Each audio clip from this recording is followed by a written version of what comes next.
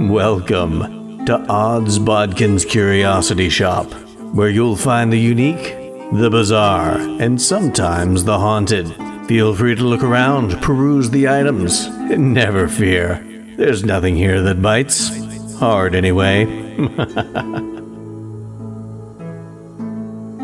Well, hello there. So pleased to see you return to Odds Bodkin's Curiosity Shop. I am your shopkeeper, Chris Baker, and today we have an interesting item. We just procured this as it takes up a lot of space. We've moved this, if you follow me, to the back of the shop where we have a little more room. Now, some people build model train sets with very ornate landscapes and rail stops, bridges, and tunnels. Some people actually do model towns, and that is what we have here. If you'll look at this, this is a model of a town somewhere in the Midwest. Very rural, very quaint. If you'll notice that one over there with the bell tower and the miniature bell in it. But if you'll notice something very peculiar, some of the lawns have circles burnt into them where it looks almost as if the fake grass is dead. I almost wonder if that is the result of these saucer-shaped discs hanging from wires over this town. And that reminds me of a new film that has come out on Hulu this past Friday. So let's pull out the kinetoscope and take a look at the new Hulu original, No One Will Save You.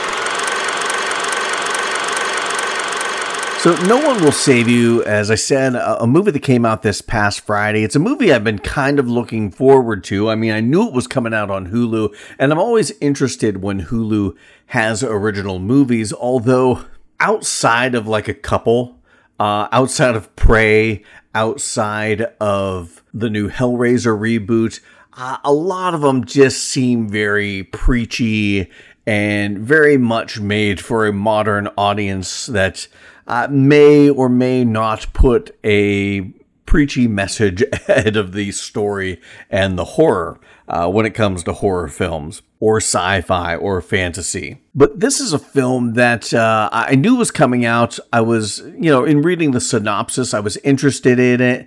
When I saw the trailer gives things away. But it only gives so much, and it is so much more than what it gives away in the trailer.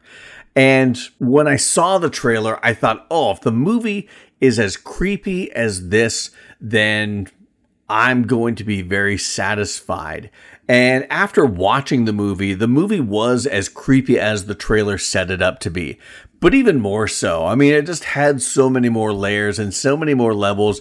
And the fact that they did this movie in the way that they did it was just kind of mind-blowing.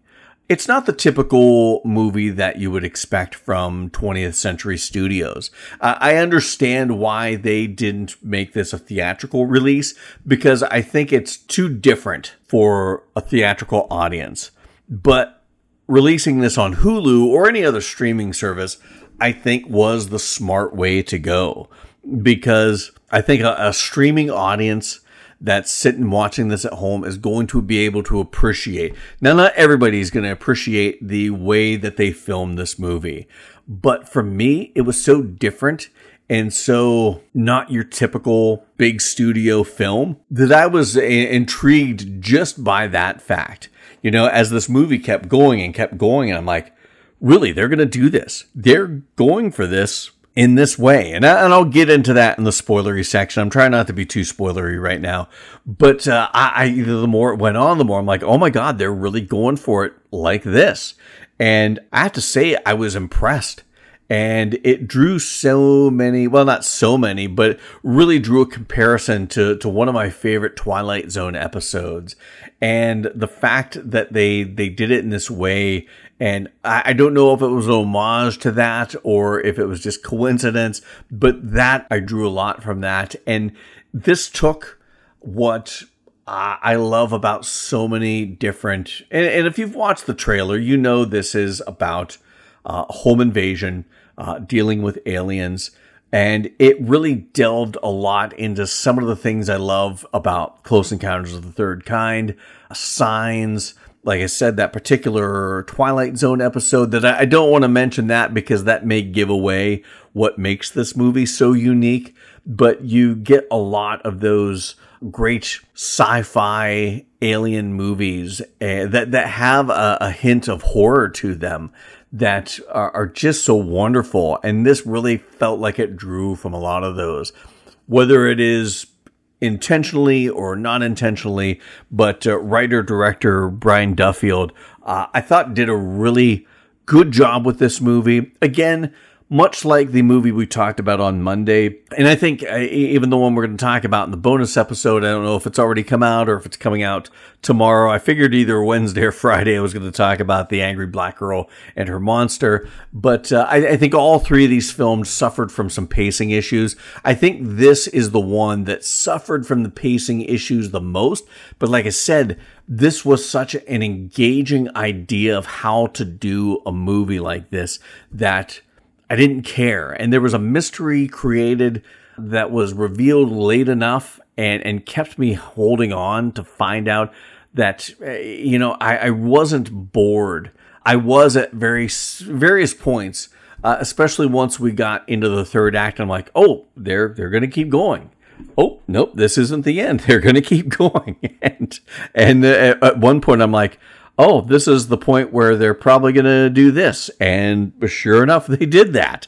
But I didn't mind. It didn't bother me because it was done in such an interesting way. And like I said, with so many of those great homages to other alien sci-fi abduction, maybe invasion is the better way to describe it. Some of those great alien invasion movies, and that I didn't care if it felt like it was a little long in some points. At some point, I was like, you know what? I don't care if it's going longer.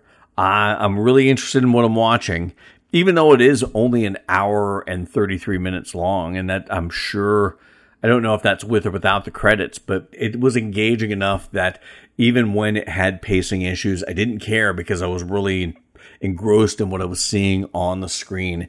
And of course, the main actress in this, Caitlin Dever, which an actress I'm not entirely familiar with. I mean, I remember her from that first episode of Monsterland, which you can see on Hulu as well. And then she was on one of the later episodes, I think the last episode of that season of Monsterland. She's a good actress. She's done some other things. She's been in Curb Your Enthusiasm. She's been in The Mentalist. She's been in Last Man Standing. Nothing that I've really watched. Dope Sick. I think she's been nominated for awards for that. But a mini series that I haven't watched, but I did see her in Monsterland. So that's really kind of where I knew her from. And she does such a great job with this. And I'll get into the details of what I think about her performance, given the way it was handled with this movie in the spoiler section. But she does a wonderful job with this. And I don't know if she should be up for any award for this movie, but I wouldn't think anything of it if she was, because, and again, I'll expand on that once we get into the spoiler section. But if you haven't watched No One Will Save You, go watch it on Hulu. If you love science fiction, if you love alien invasion, alien intruder movies, home invasion movies, if you like your science fiction with a little bit of a horror edge to it, you're going to love this movie. And I absolutely loved it. It's another one kind of like what we talked about on Monday with It Lives Inside, that I really am excited to watch it again to see if there were things that I missed, because it does seem like a movie that you could have missed some things, or being able to watch it knowing now what I know, having seen it all the way through, and see if I could have picked up on some things earlier on in the movie. I'm really excited to watch this again. And if you haven't watched it for the first time, go watch it. Check it out on Hulu. But from here on out, we are going to get into some spoiler territory.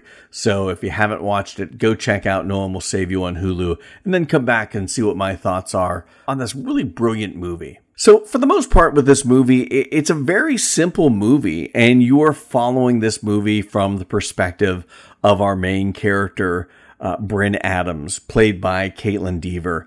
And I was so shocked when I'm watching this movie, and this is probably one of the big things that makes this movie so much different from a lot of other movies. Like I said, this really draws from a lot of inspiration, I think, from Close Encounters of the Third Kind, from Signs, even that Amazon original movie, The Vast of Night. But this movie, I think, one of the, it's not even a movie, it's an episode of The Twilight Zone. I think this movie draws heavily from the episode of The Twilight Zone, The Invaders, with Agnes Moorehead, where you have this woman living a primitive life on, this deserted area, and all of a sudden this flying saucer shows up, and these two little robot-looking things come out and start fighting.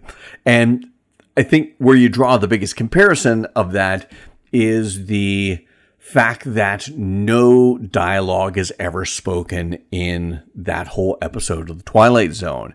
You hear Agnes Moorehead's character grunting and groaning and sighing and whimpering and things like that, but you don't get any actual dialogue from her until the very end, when you hear that the invaders are actually human astronauts sent from Earth discovering this planet of giants. You get that line of dialogue towards the end. And this is very much like that. I am about 20 minutes in and I haven't heard a word spoken. Now, there are a couple, like if you've got closed captioning on, which I do sometimes, because sometimes, it's so hard anymore to judge where the volume should be, because movies, the dialogue is all really low, and then all the sound effects of the score are really loud. And especially if you're watching on something like Hulu, where you might get a commercial in the middle of it, the commercials sometimes are really loud. So I always like to keep the volume at an acceptable level for my wife. And I have the closed captions on, so if I do miss something because it's not quite loud enough, I can at least see it on the screen. So if you're watching with closed captions on, you will hear, or you will see, like, where somebody in the background says something, and you can catch it briefly, but it's not anything necessarily on screen. It's not dialogue that is spoken between characters that are on screen. And that is where I think this movie really draws a lot. I hope it was an homage to that episode of The Twilight Zone, The Invaders, because if they did, it's brilliant. It's one of my favorite episodes of The Twilight Zone. Agnes Moorehead is wonderful in that, and I draw a lot of comparisons between her performance and the performance of Kaitlyn Dever, because the Bryn character, 20 minutes in, and I'm like, oh my God, I haven't heard a single word. Is it going to be like The Invaders? And the more it's going on and the more that's happening, I haven't heard a single word of dialogue spoken. I'm like, oh my God, they're doing this. They're doing this whole movie without any dialogue, which I thought is one, it's bold, it's brave. It is not something that you see a lot of. I mean, every once in a while, you'll see a movie where you might not get any dialogue half hour in, 45 minutes in, but eventually they break and start, you get some dialogue. But this is a movie where, it's not until they have that, she has that flashback scene and then has I don't know if it is a vision or some sort of hallucination where she sees her old best friend, that she was involved with something that happened to her. I'll get into the details on that. I don't want to rush into that right now, but she utters the words, "I'm sorry, Maude, I'm sorry." I think that's all she says, like 5 words. And that is the only bit of on-screen dialogue that you get in this movie. And to me, that is such a bold choice by Brian Duffield to do a movie this way. And to me, it was a bold choice because this is a 20th Century Studios film. This is a big time production company. And for them to agree, now I understand why they went the streaming release route as opposed to a theatrical release route, because I think the bulk of the mass audiences that will go out and see a movie in the movie theaters probably aren't going to get it, probably aren't going to enjoy it. But you get the tried and true horror fans, the tried and true science fiction fans that love this sort of shit and will get that this is kind of an homage to the invaders on the Twilight Zone. They're going to eat that up. And I think they're going to be the ones that find this movie on Hulu. So I understand why they didn't make this a theatrical release. And I hope the people that do watch it on Hulu appreciate it for what it is and for what it's trying to embody. And ultimately, this movie goes down like I wouldn't say a traditional alien home invasion movie, but like there's a lot of the trailer that happens like within the first half hour of this movie, maybe 45 minutes of this movie.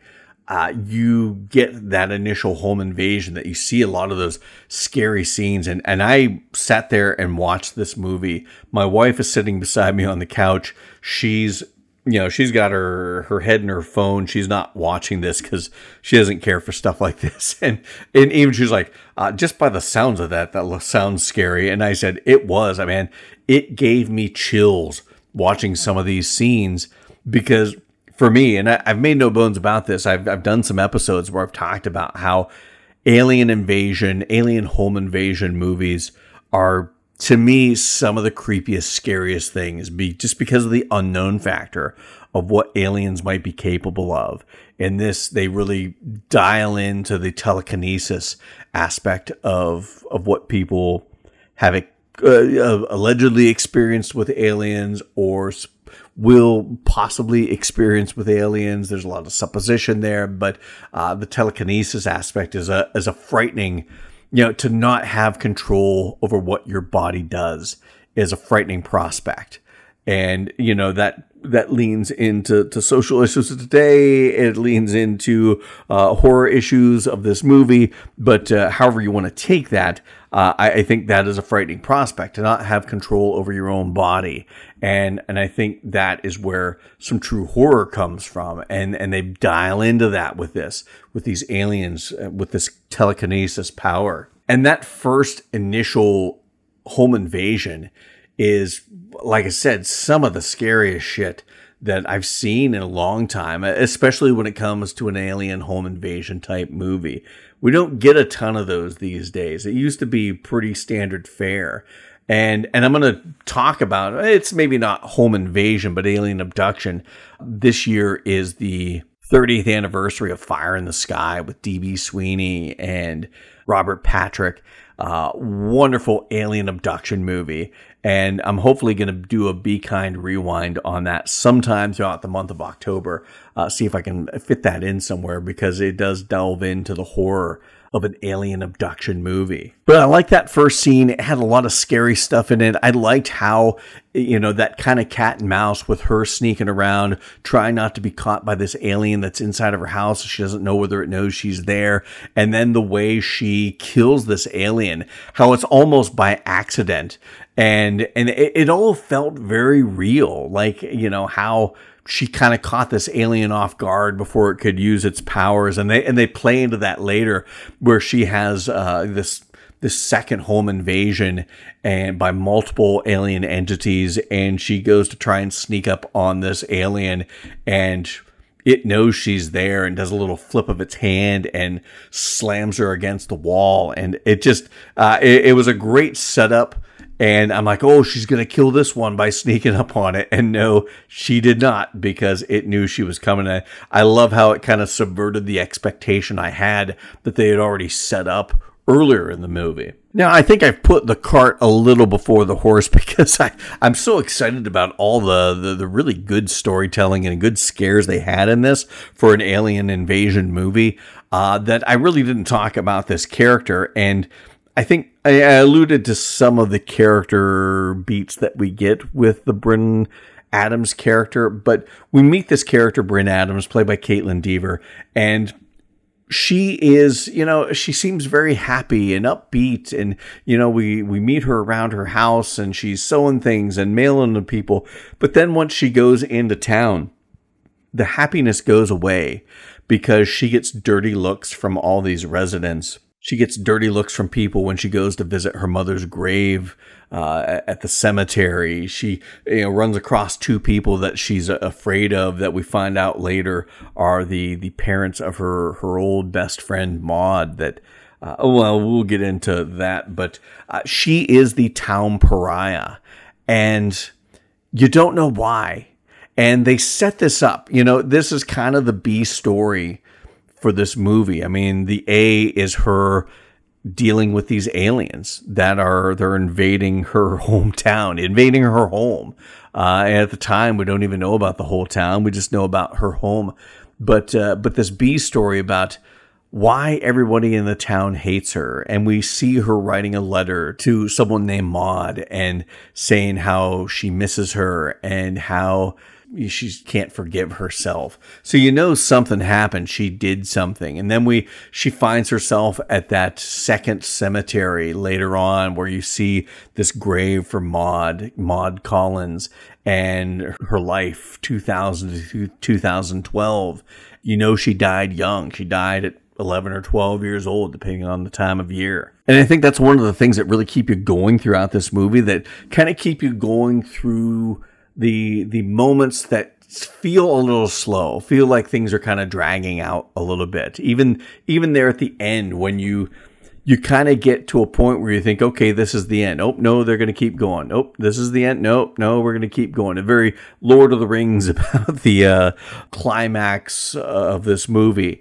But when you finally get that revelation, when she's up in the spacecraft and they're probing her mind, and you finally get that revelation that her and Maud had some sort of disagreement, and Maud shoves her as a child, and she gets up and she kind of Cain enables her. She grabs a rock and bashes her in the head with it, and that it must have killed Maud, and she's been ostracized and a town pariah for all of her life because of something she did as a child, something that none of the adults could get past. There's that scene where she goes into town and she's going to the police station to tell them about this invasion, these aliens that invaded her house, and she's got a dead one lying in the foyer. She goes in there and finds the police chief and his wife, who happen to be the parents of Maud, and they all look like they go to say something, but they stop because there is no dialogue in this movie. And then the mother spits on her, and the father looks like he may be a little more forgiving, but he can't bring himself to say anything. And they both leave. And it just, they did a really good job with creating this mystery of why she is the town pariah. And you have all these little notes that you figure something had to happen, but you never get all the pieces completely connected to that big revelation there at the end. And you're like, oh, that is why. And then you start to understand, why couldn't these people get past this?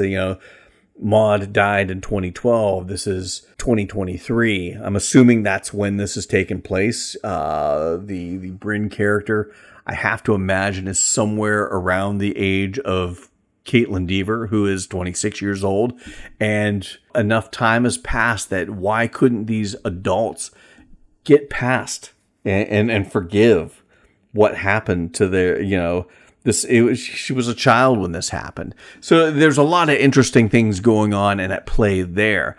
But then when you mix that in with this alien invasion, it's made for a very intriguing story that it had so many things, this alien invasion, what's going on? How far are they going to go with this? How does it tie in with this mystery as to what happened to Maud and what part did Bryn play in it? It was enough that, like I said, even in those dull moments, even those moments where the pacing kind of lagged a little bit, I was still intrigued by what's going on. And then, of course, when you really get into those second and those later invasion scenes, my God, did it get creepy. The second home invasion where Bryn knows she's not going to get any help from the cops. She's not going to get any help from any of the townsfolk. No one will save her. So she's got to do things on her own. And I really thought she was setting it up to kind of Home Alone their ass. She's putting water on the stove to boil and like, oh, she's going to toss some boiling water on somebody. She tacks up a blanket over the busted out door. And I thought, there's going to be more of a plan. Well, there was no plan. But I liked how the movie introduced various types of aliens. You had the tall, slender ones with the big black eyes, but then you had these smaller ones. They're shorter, but with longer arms, and they're almost more like attack dogs, more manic and violent, trying to bite at her. That was interesting. These big, huge, tall ones that they did some, like a couple creepy reveals. The one, she's walking outside, she's escaped the house, and all of a sudden you notice this little thing up on top of the roof line of the barn. I'm like, oh, that's got to be the head of one of these things. And all of a sudden it stands up and it's got these long, spindly, almost like praying mantis like arms. And the thing is gigantic. And then later on, you get an even bigger one before they abduct her. And I liked how they did interesting things. It wasn't all just one type of alien, but they all kind of came from the same source. And it reminded me of The Mist with Frank Darabont, and even more so what Greg Nicotero and his special effects team did with all the creatures from The Mist. In the short story from Stephen King, they're all described very differently, but they decided to take all these creatures and do versions of them that all looked like they came from the same gene pool. And I thought that was an interesting take in The Mist, the movie, and they kind of did a very similar thing here where all these different types of aliens, they all come from the same gene pool, but they're all a little different in varying ways, probably to serve varying purposes of the alien overlords. But I think some of the creepiest scenes didn't even really involve the aliens, because there's a scene where she's riding her bike into town and you get this drone shot from overhead where she's driving down this old country road lined by trees, but off to the sides you see the yards of all these rural houses, and you see these circles of dead grass in everyone's yard. And they established earlier that she had one in her yard. It has something to do with the spaceships beaming somebody down or landing or whatever you want to call it. But she already had one of these circles of dead grass in her yard that you knew had to come from the aliens, had to come from the spaceships. And as she's riding her bike down this road and you're passing all these various yards, you're starting to see more of these circles. And on the bus ride, when she's trying to get out of town and she's on this bus and they do another one of those big overhead shots and you're seeing more and more of these circles, that these aliens are all over the place taking over this town. She rides past people's houses and sees them outside, and they're all kind of looking to the skies, and they have these really weird tentacly things underneath the skin in their throats. It was all very disturbing. Again, kind of an Invasion of the Body Snatchers feel to that as well. And of course, it's established that these tentacly creatures in their throat are controlling these people. And they use that to some varying degree with trying to capture her and do the same for her. It led to one of the more quasi-confusing scenes. I get it. I just don't know if you needed it, because Bryn gets captured by one of the aliens. They go to put this thing down her throat. That's, I think, where she has the hallucination of Maud. And she says, "I'm sorry, Maud, I'm sorry." The only lines of dialogue in the movie. And then she reaches down her throat, and then it flashes to real life and not this hallucination where she pulls this creature out of her throat.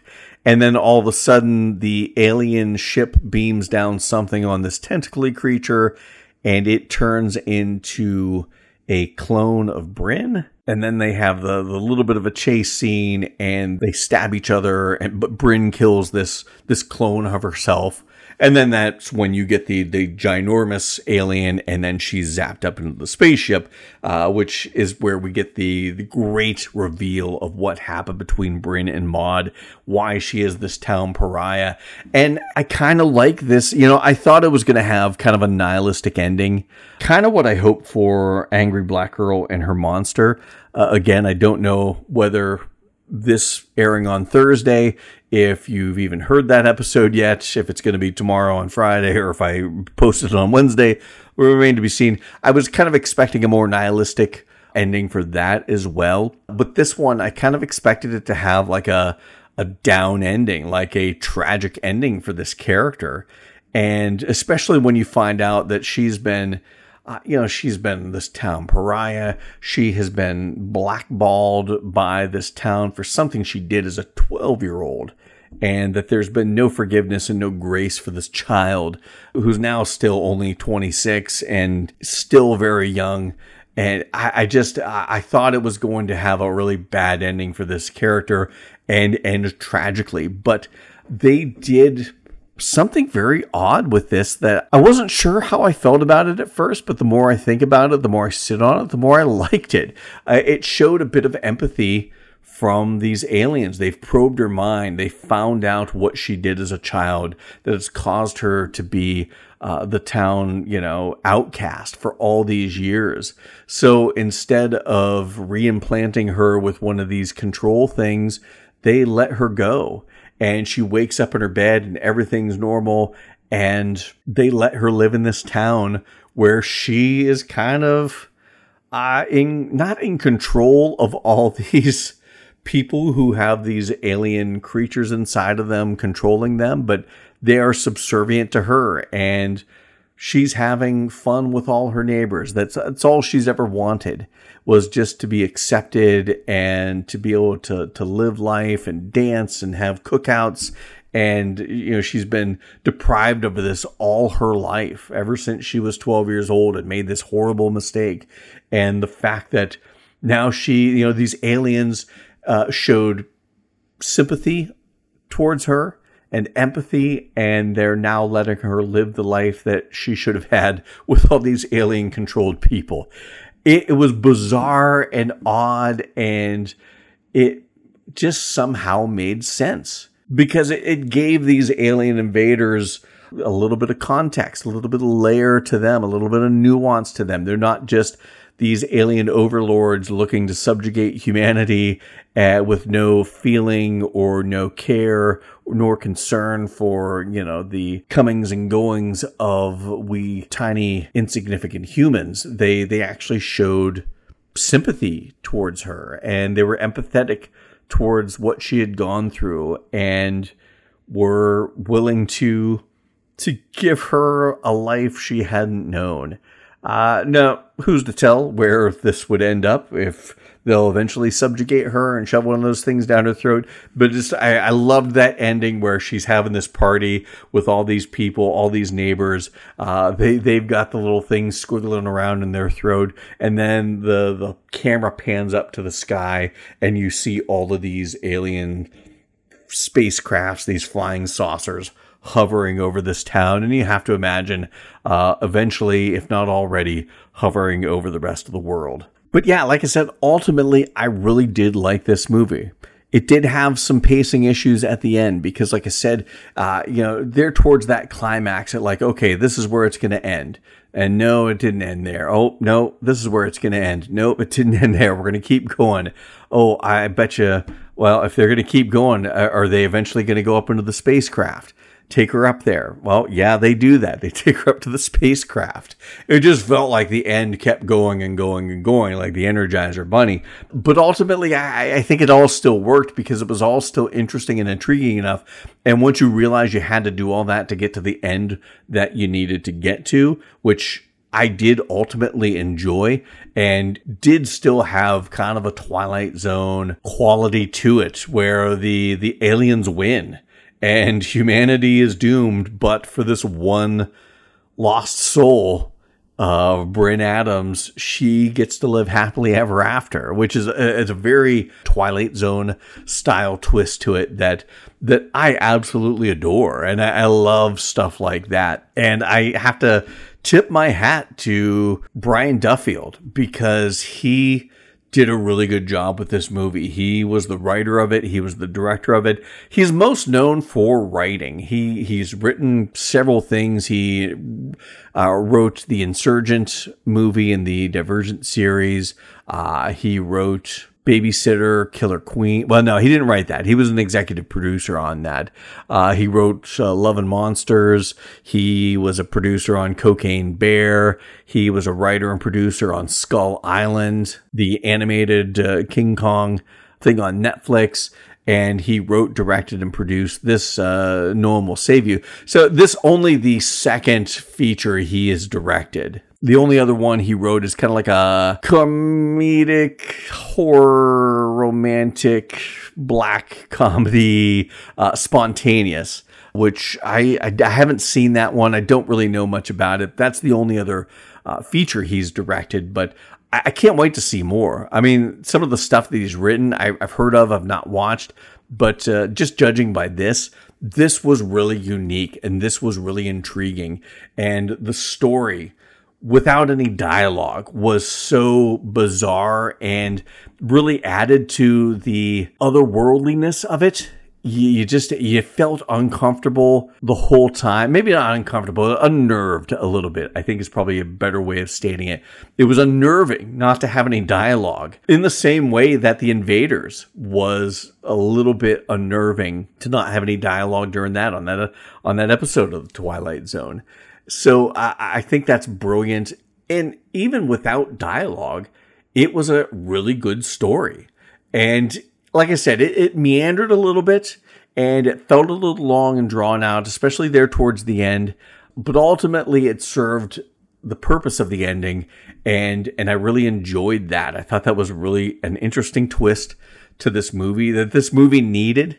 And I loved the B story was enough of a mystery that kept me engaged as well. And he got a masterful performance out of Caitlin Dever, because for her to carry this whole movie without uttering a word, except for, like I said, that one line or 5 words there towards the end, she commanded this movie just by facial expressions and the animated way she did things. And I was captivated by it. And, you got to credit her because she did the performance. But I also have to credit Brian Duffield for coaxing that out of her, because I think between the two of them, they did a fantastic job of putting this character on the screen and making this character engaging enough without having to utter a single word. And, while Brian Duffield should get some credit for that as a director, I also have to give wonderful props to Caitlin Dever, who, I mean, she just proved that she doesn't need to utter a single line to command a screen in a movie.